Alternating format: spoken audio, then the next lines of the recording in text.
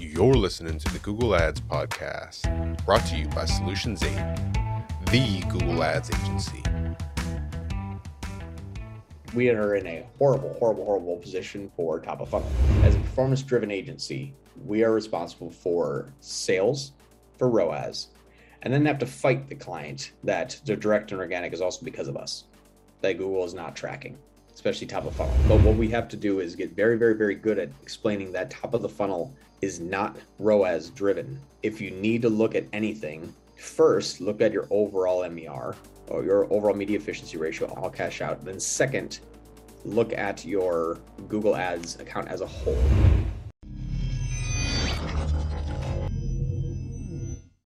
Top of the funnel is extremely risky for us. We're a performance-driven agency. As a performance-driven agency, we are responsible for sales, for ROAS, and then have to fight the client that the direct and organic is also because of us, that Google is not tracking, especially top of funnel, because the sales pipeline is too long and they don't want to spend money on brand. We are in a horrible position for top of funnel. Facebook has done a really good job at educating all their clients that a 1x return is fantastic. That's gold. That's amazing. If you can get 1x, that's amazing. Bad marketers inside of Google have convinced all the clients that 5x is fairly good because they were going after the brand name. And how did Facebook do that? Yeah, Facebook, and that's always been, Regina, the reason why Facebook has done that is because every single Facebook marketer has said the same thing since the beginning of time. Because no one's been able to get a 5x return on Facebook, not consistently, not normally. It's never happened before. Google, it happens every single time. All I have to do is launch a DSA campaign, turns into brand. All I have to do is launch 10 different brand campaigns with 10 different match types and audiences, still all brand. Facebook does all the awareness. Google scoops up all the conversions for bad marketers that are just assuming brand was them. And they don't look at the bigger picture. They don't look at the MER. They don't look at the overall ROAS of the company. They don't look at the actual amount of sales or a conversion path. They don't investigate it. So if you could track a 1x return on Facebook, yeah, you're breaking even. Your cost of acquiring a new customer is zero. You are getting free customers. How many free customers would you like tomorrow, Mr. or Mrs. business owner? And they've done that because that's been the norm. And then the Google people are like, wow, Facebook's doing great. As long as we just build a brand name, I can 10x everything. So we just had a huge push in the industry on both sides, on Facebook and Google, that 1x is good on Facebook, 5x on Google is normal. And the people that run both at the same time find out they have a 3x return. And so they use their baseline for everything in life. Well, if you can give me a 3x return like I'm getting now, well, yeah, 1x return on Facebook and an 8x return on Google does averaging out at 3 because one's going after cold, one's going after your brand traffic. You can see, yeah, it explains why people are coming in at 5x lately. It's exactly right. So you have bad marketers that are positioning their stealing of other channels' traffic as their own. And now that's just the normal inside of each channel. Like that should just happen. Bigger companies know this, smaller companies don't. But to go top of funnel, you have to be able to prepare your client for what they're going to be expecting. I forget who it was, but someone came up with a strategy, I think 2 or 3 weeks ago, to have a budget that's normal and then an exploratory budget. Does anybody remember who did that? I want to make sure I give them proper credit for that. Wasn't me. I feel like that was all of us, to be honest. I feel like we kind of brainstormed that. I might have just been the one to say it. Okay, so it was Caden's idea. He was the first one to speak up. So now it's your idea. And by the way, that was a terrible idea. No, I'm kidding. I'm giving you credit because it was awesome. It was a smart idea. What we found out was some clients, I tried that a couple of times. Some clients didn't really buy it, but I think it is a good way of speaking to them by saying, hey, if we can have an overall ROAS on an account, we're going to go top of funnel. It's going to look horrible. Don't shut it off because it's going to kill the bottom of the funnel. But if we have the top of funnel, here's some things that we should do. I think, and if anybody wants to fight me on this, happy to do so. Display is our last channel to run. I can't make run. I know people have cracked that code. I've never been able to do it. It just is too fatty of a network with apps and kids gaming, even if we get rid of those. But when we're talking about building the brand, the most important thing you can do is run top of funnel brand awareness ads to a cold audience that is affinity and in market. So your two audiences for top of funnel, and we'll talk about your question here, Regina, in a minute. The audiences most often for top of funnel is going to be in affinity and in market of Google's audiences. Been using this now, it's not set in stone. It's just what my experience has been, and we should test everything. But two audiences that we should always include is Google's own affinity and in market. Topics API next year, make sure that that's kind of the only thing that we can run. Don't know just yet, but top of funnel audiences, Affinity in market, I think, are the best. Why? Because Google actually tracks those people most often because it's a known audience that Google's monitoring without them having to jump through a special hoop in order for Google to keep an eye on them. It means it doesn't have to like visit the website. Now they're marketing. Google has an audience that it knows. It's the same people that Google said, like, hey, we think you're pregnant. Like they were telling the people that they're pregnant before they knew they were pregnant. That is what those engines are built off of. It's a self-learning monitoring system that predicts the point of success. So why would that be top of funnel? It's going to be cheap. It's going to be less expensive than doing inbound search at Broadmatch. It's going to be less expensive than using DSKs because these audiences are much more plentiful. Our CPMs are lower and our CPVs are usually lower with those audiences.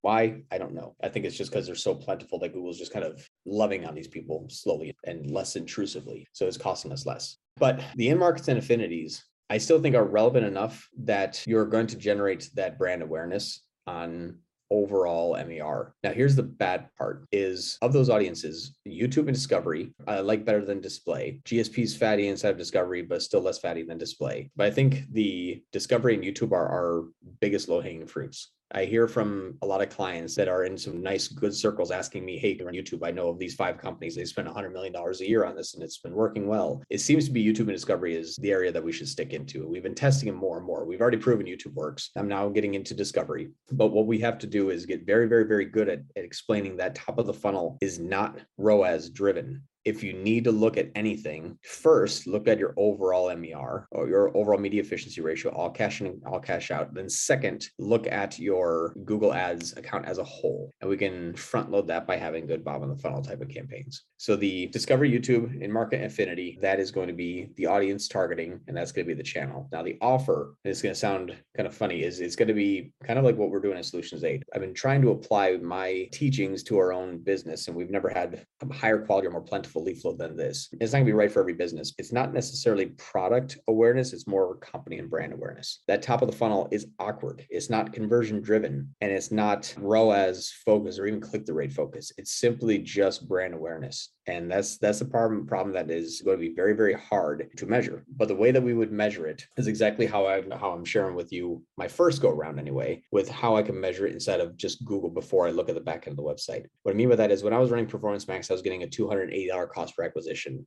When I'm running feed only and YouTube, my one feed only campaign is now $125 cost per acquisition. It was cut by 60% CPA. One of the reasons is I'm remarketing all the traffic I'm driving to the site.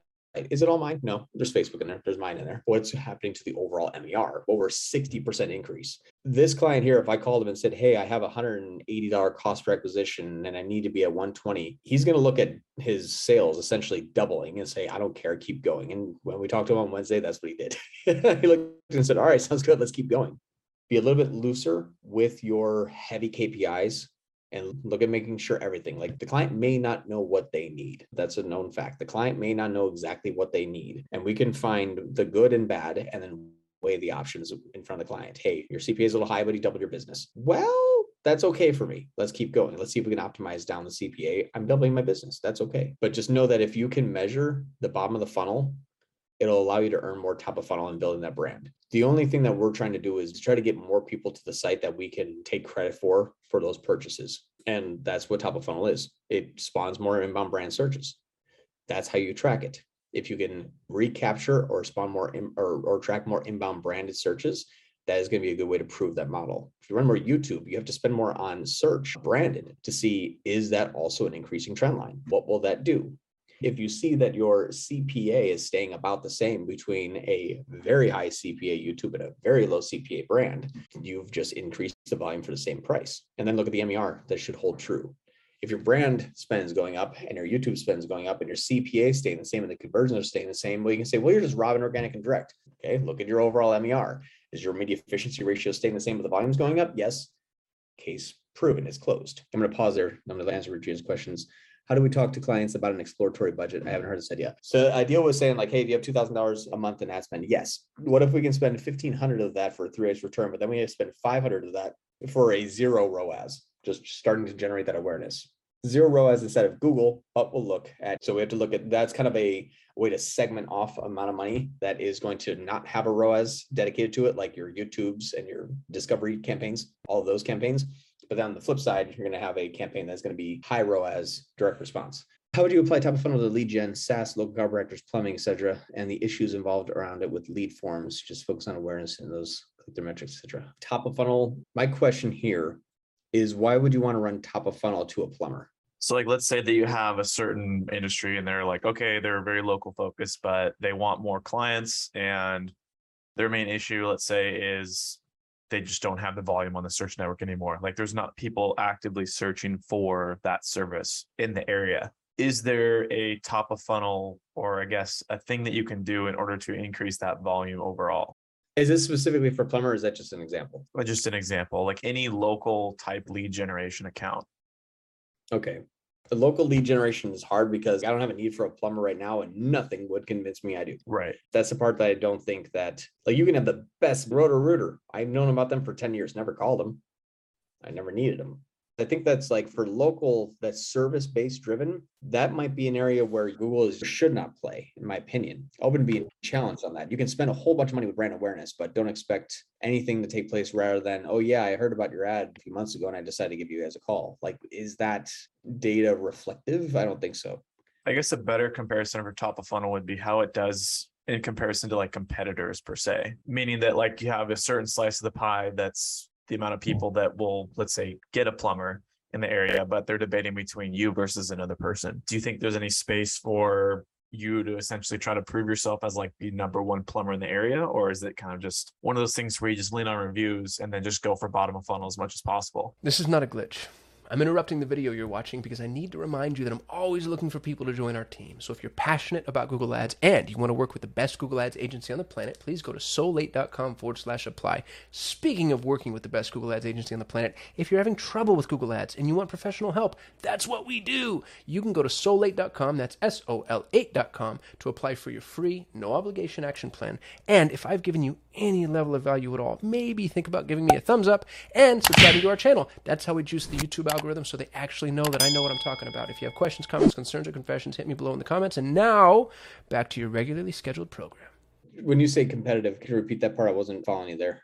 Yeah. So like, let's say that there's like two plumbers in an area, and you got one plumber that is newer in the marketplace and then another one that's established. And so when people go online, they look at, reviews, or they look at just general knowledge of, like you just said, Roto-Rooter, that, so you're going to go to that company instead. Is there, I guess, any place for competitive branding in local campaigns for that? I'm sorry, in like local type of companies? What's competitor branding mean? Meaning like saying like, hey, our reviews are higher than like so-and-so company kind of deal. Obviously it'd be better worded than that, but something of that nature.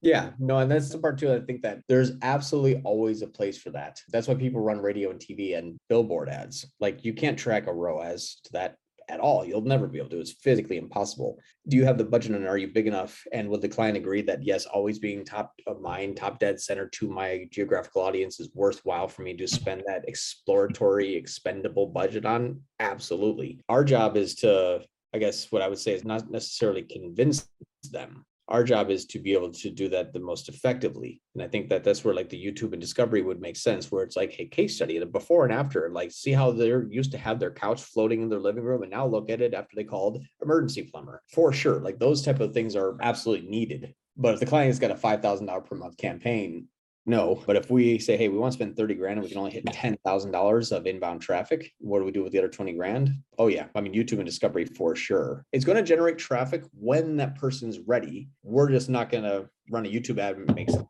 pipe bursts, really. And that's the part that I think that for like a local, it's going to be very, very difficult. It's just traditional marketing on a digital channel, really. So you'd pretty much just go back to the old rule of thumb, just tracking CPA change based off top of funnel awareness over whatever the bind period is. Generally speaking, obviously just max out bottom of funnel first, which makes sense, and then test out top of funnel if they have extra budget to spend. And then to gauge that, you look at overall, just seeing like over the next year, your CPAs are slowly dropping, or the average CPA is pacing lower than it was previously because of that awareness or whatever. It's all going to come down to exactly how you measure it. If we're not measuring it by leads, because again, remember, we only have 90 days to convert that person, 30 days on YouTube if they watch an ad. So just by sheer virtue of not being able to track a person after a month, we'll never be able to measure it. And if you said, should we do this and the client's going to give us $10,000 a month and not care what happens to that within Google Ads all day long? Like, yes, it's an absolutely good idea. It's never a bad idea to become a household brand name in a local area. It's always a good idea. If you were going to say, well, I need 100x ROAS on that, never run it. That's or 100% ROAS on it. That's the bad part about that. Now, for SaaS, for sure, because that's not going to be local. You can generate, case study, use case, pain points, experiences, goals, and life status. Like, hey, what if your company had this tool that can automate every report to everybody ever? Here's how we did that for Sarah. That's very top of funnel, very good use case, very good value first as to how this works and what it will allow a person to do. That's for sure. When you're talking about other people that have had success, and you could also be that person too for like SaaS. Yeah. And that actually can have a good CPC. And then a good cost per digital marketer used to do something called CPP, cost per pixel. And he used to say, what was the cost per pixel? And people are like, well, what the hell is that? He goes, that's the amount of money that it costs us to get that person into our remarketing list, then see what the CPA is. It was actually brilliant. It wasn't just a visit. It was actually like a person that was in the list that was matched and ready to go. So if you ran a top funnel campaign and your list now has 1,000 match users, what is your cost per match user? And then that is how you add that to your total after, well, also that people Google the brand name, and that was a $7 conversion. Great. You have an $8.26 CPA on that campaign. So you can do it that way, where you can measure it that way. But again, after you max out nationwide direct response inbound SaaS, then you move up. Maybe not. Maybe it's just too competitive at the bottom of the funnel and it forces you to go up. That makes sense. But I think for local specifically, I don't know how to measure local, especially when they have a brick and mortar that's outside of Google. That gets in the realm of, you understand this is good, but we can't track it, right? Yes. Okay. And it's not a good answer. If someone put the screws to me and said, John, what did that give you? I couldn't tell them. I don't know. Thanks for listening to the Google Ads podcast. For more ways to grow your business with Google Ads, you can subscribe to the Solutions 8 YouTube channel. If you enjoyed this episode, please share it with a friend. And if you'd like to work with the best Google Ads agency in the world, you can visit Solutions 8 at sol8.com.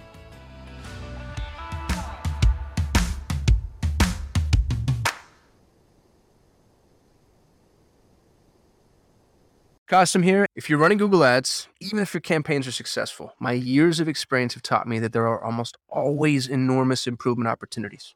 Now, what if the best Google Ads agency in the world was willing to review your Google Ads campaigns for free and provide you with a comprehensive action plan, no cost or obligation? Notice, I didn't say audit or evaluation. I said action plan. A bullet point by bullet point breakdown of exactly what needs to be done to improve your Google Ads campaigns. Yours to keep, no cost or obligation. Head over to sol8.com to get a free Google Ads action plan customized for your business. No strings attached. That's sol8.com. SOL, the number 8.com.